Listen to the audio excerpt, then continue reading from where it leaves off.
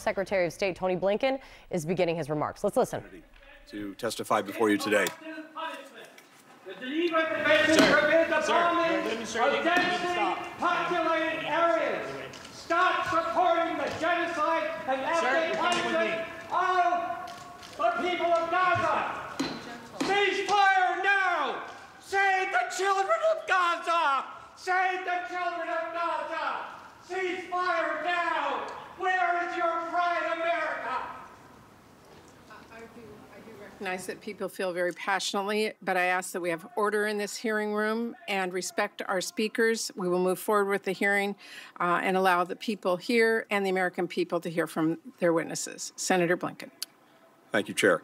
2.5 years ago, our adversaries assessed that the United States was becoming permanently divided at home, alienated from our allies and partners around the world.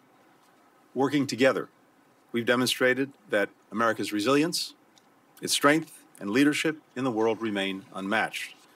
We've made historic investments in the source of America's strength at home, our democracy, our infrastructure, our economic and technological competitiveness. We've invested in the modernization of our military, and we've invested in our greatest strategic asset abroad, our network of allies and partners, which is growing larger, stronger, more united, and more capable than ever. We're standing up for our interests and values, not shrinking back. Not in the face of Russia's aggression against Ukraine. Not in the face of an intensifying strategic competition in the Indo-Pacific and around the world. If the witness will suspend, and I ask that everyone again respect this hearing, we will suspend until the room is cleared. Is calling for a ceasefire. Shame on you all. The world is calling for a ceasefire. The American people don't want to support this brutal war. Stop the war. Stop the ceasefire now. Stop funding this brutal massacre that Israel is doing on the people of Gaza. Ceasefire now. Ceasefire now. Ceasefire now. Thank you, Senator Blinken. If you can continue.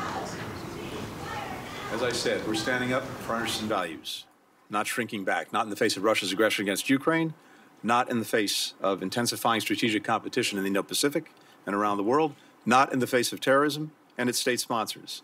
And America does not stand alone.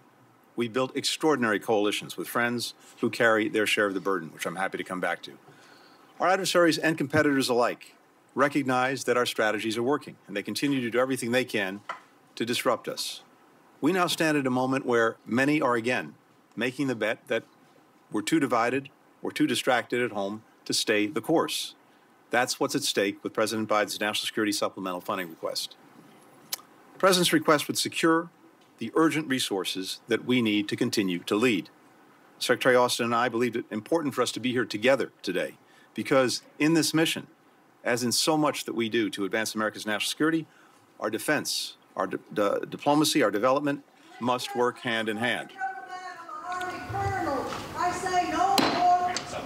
Committee will suspend. And again, I appreciate that people feel passionately about these issues. I would ask that you respect our witnesses and our committee members and allow the American people to hear their testimony. We will pause until the room is cleared. 300 people in Gaza, 3,500 kids dead.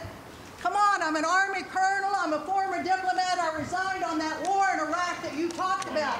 That was a terrible thing, and what we're doing right now in supporting Israel's genocide of Gaza is a terrible thing too. Thank you, Secretary Blinken. If you can continue, please. Thank you, Chair. The President's funding request has 4 key elements. First, it provides for our enduring support to Israel and Ukraine, 2 democracies under brutal assault by actors determined to wipe their nations off the map. It will ensure that Israel can continue to defend its people by building on the diplomatic, security, and intelligence support that the United States has surged since Hamas's appalling slaughter. I know that several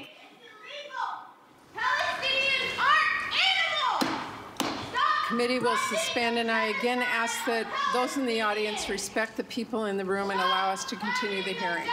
The hearing will suspend until the disruption is removed. Ceasefire now! Ceasefire now! Ceasefire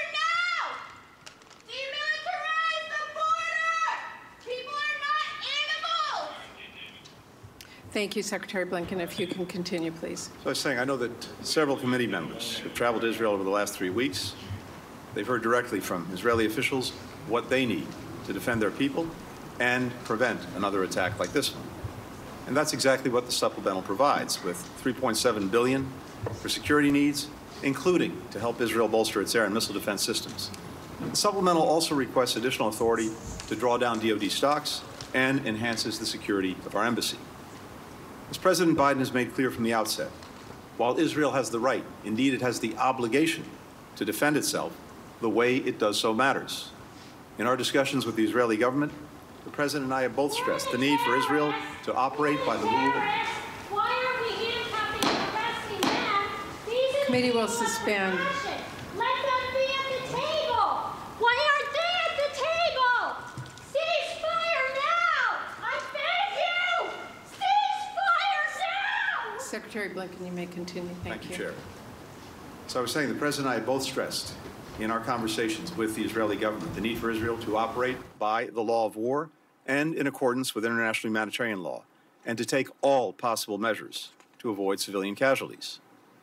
For Ukraine, President Biden is requesting $16.3 billion to supply Ukraine's defense, without which Russia will move quickly to try to seize and exploit any possible opening, and to ensure that Ukraine can sustain the economic base and recovery that its war effort depends on.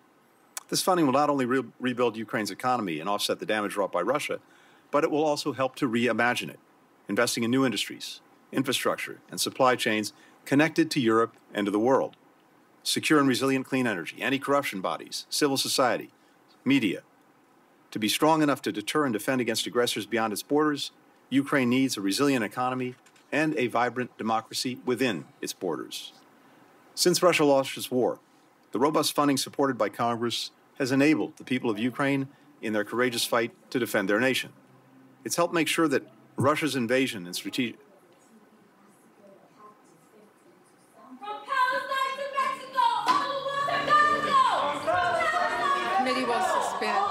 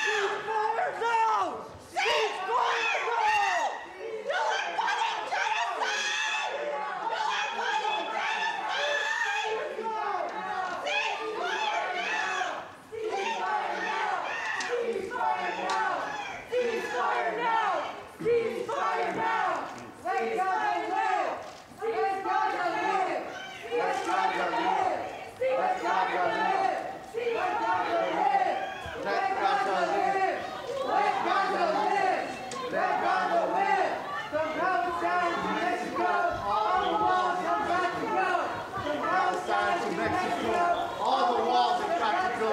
From Palestine to Mexico, all the walls are gotta go! From Palestine to Mexico, all the walls are gotta go! From Palestine to Mexico, all the walls are gotta go! Ceasefire now! Ceasefire